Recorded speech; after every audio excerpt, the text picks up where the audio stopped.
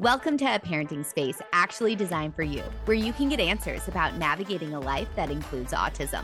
I'm Dr. Tay, and today I have a mini episode just for you. Hey, y'all. We're back for another episode, and this one's going to be a short one. I don't know. I'll be honest, at the time of recording this, it is impromptu. I'm going to tell you exactly why, because it's on my heart. You need to hear this message. So I was scrolling Instagram. Honestly, I was procrastinating cleaning out my inbox. Like my email is flooding right now and I need to. But I was scrolling Instagram to procrastinate and I came across this video from a content creator who talks a lot about parenting neurodivergent children.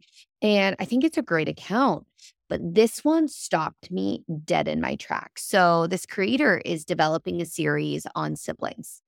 And what this video basically said, in short, if you actually go back to my Instagram grid right now, I'm at the Dr. Tay, Dr. DR, and there's periods in between. So the period, DR period, Tay, linked in the show notes as well. You'll see a picture of my family. I don't know, you might have to scroll a little bit by the time this episode is published, but it says thoughts on having a neurodivergent sibling. And anyway, you can click back, see the original video. But what she talked about is how it's unfair being a sibling of a neurodivergent child. And I kept watching this video over and over again and just having this gut feeling, this knot in my stomach of, oh, it doesn't have to be this way. And listen, I recorded this video over and over. I obsessed about my caption because I don't want to invalidate your experience as a parent of an autistic child, that it is hard navigating this. And I will say, I've talked very openly on this podcast about my experience as a sibling and what that was like going through. And yes, it was hard. But here's the thing, I've talked about this word fairness before. It was episode 19 that I gave tips for how you can support your autistic or non-autistic child. And I talked about it's not fair and that we need to normalize that fairness. There's a lot of things that aren't fair in our world. But what this video continued to say is it talked about like the time discrepancy, the effort, taking turns, all of that. Yes, that is true. But I think the part that bothered me about this video wasn't that. It wasn't talking about parenting being hard, because I also talk about that. But I watched it and it just felt so damn hopeless. I felt sad watching it. But I look back at my childhood and I don't feel sad. And the word that doesn't come to mind is unfair. Honestly, and maybe I don't talk about this enough either. And I can feel, if I'm being honest, this is the most candid episode, totally not thought out. You're getting my real unfiltered thoughts. But like the word that comes to mind is grateful. I am grateful that I grew up with an autistic sibling because one, I don't think I'd be in this profession. Two, I know for sure I wouldn't be delivering services in the way that I do, focus on the whole family. But here's the thing. It's easy then to be like, okay, Taylor, that's your career. What about you as a person? Yes, there's things like I grew up a helper, but what I'm realizing, yes, that was my identity, but that was actually my identity long before my brother was ever born. I am a perfectionist by trade. And yes, those traits were magnified having an autistic sibling. But I also think about all the impact that it's had on me as a human being. Like, I am so damn resilient.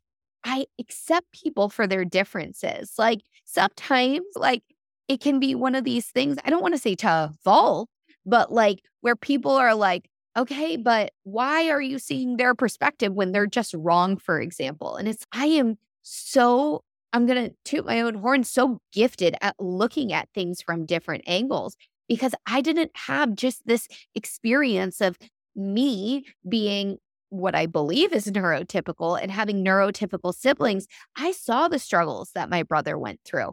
The other piece that I didn't express in this video because of time is this idea that fairness, right? That it's not fair to the autistic child, to me, to your children that aren't diagnosed with autism. But it also isn't fair to your autistic child. They live in a really unfair world where because they have this hidden disability, and most times people don't understand it, most times people don't see it. There is a lot of inequality, but there's also a lot of inequality for so many different things growing up in our culture. And what this speaks to is this is the way the world turns and it needs to change. And I'm praying that we start to continue to see more of this change, but change can start in your household. Talking about each individual's strengths and support needs, talking about neurodiversity, talking about how brains are wired differently. All of these are such important conversations. And listen, when I was growing up, this was 2 decades ago, my brother was diagnosed. We didn't have conversations about neurodiversity because literally, I don't even think the term had been coined yet, or if it was, definitely didn't make its way into mainstream media and mainstream like homes and culture and all of that. But I think that what I did understand is why my parents were doing what they were doing. I was part of it. I was brought into it. And yes, it might sound in some ways like I'm talking out of both sides of my mouth, but I think this is an important perspective to hear that yes, things were hard and it is okay that they were hard. I never expected my parents to be able to take away some of these hard elements. And I developed into who I am because of some of these things. At the same point, like I was okay with it because I wanted my brother to get the support he needed. And guess what? I got the support that I needed. I was pushed in a way that was right for me. He was pushed in a way that was right for him. I think all of this is important to consider that, yes, it's hard. And that doesn't mean that somehow you need to try to make it fair, right?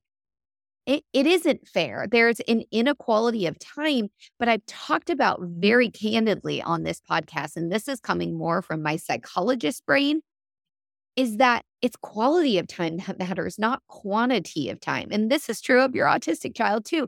This is why I tell you not to enroll your child in every therapy presented to you, because a lot of times quality decreases, your mental capacity and bandwidth decreases, but also your time and attention for your autistic children also decrease. Like all of these things are true. And what matters is how can you be present in these moments? And this is also being present for yourself. So I'm rambling at this point. I don't even know if this episode is making sense to you, but I'm still going to publish it because I think you need to hear this, that having an autistic child in your family does not make things hopeless. And this video for me made me feel hopeless. And I was raised with a brother diagnosed at 23 months of age with a neurodivergent brother. And even though I talked about this candidly on the podcast, he, at this point, given his trajectory, you can go back and listen to my episode with my mom, which was episode 44, and then my personal episode 16, where I dive more into this. But here's the thing is that yes, he doesn't identify this now. My point in all of this, sharing this, you can hear more about his story, but he doesn't really identify as autistic now. He is very aware about autism, and that's part of his story. But my point in all of this is I felt hopeless. I lived this experience as a sibling. I felt hopeless watching this video. And I just want you to hear as a parent today, loud and clear, that there is so much beauty that comes from having diversity within your family.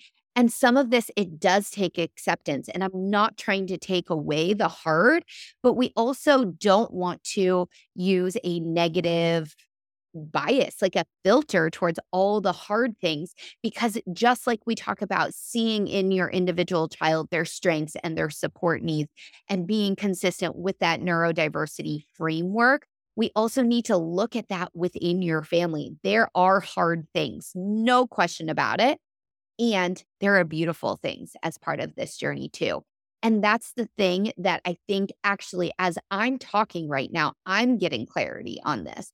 It's not that I disagreed with saying things aren't fair. They aren't, but it viewed it in this way that it was so drastically on the other side of everything that is hard and difficult and unfair. Because I don't even want to point out this creator, but when I think about this video, is that it included the hard, but it didn't include the good too.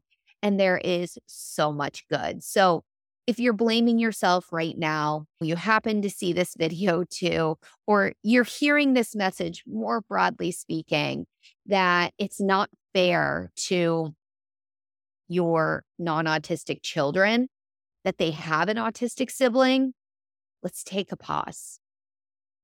Let's take a pause for a minute and just realize it's not having an autistic sibling that's unfair. It's that our culture isn't accepting of differences.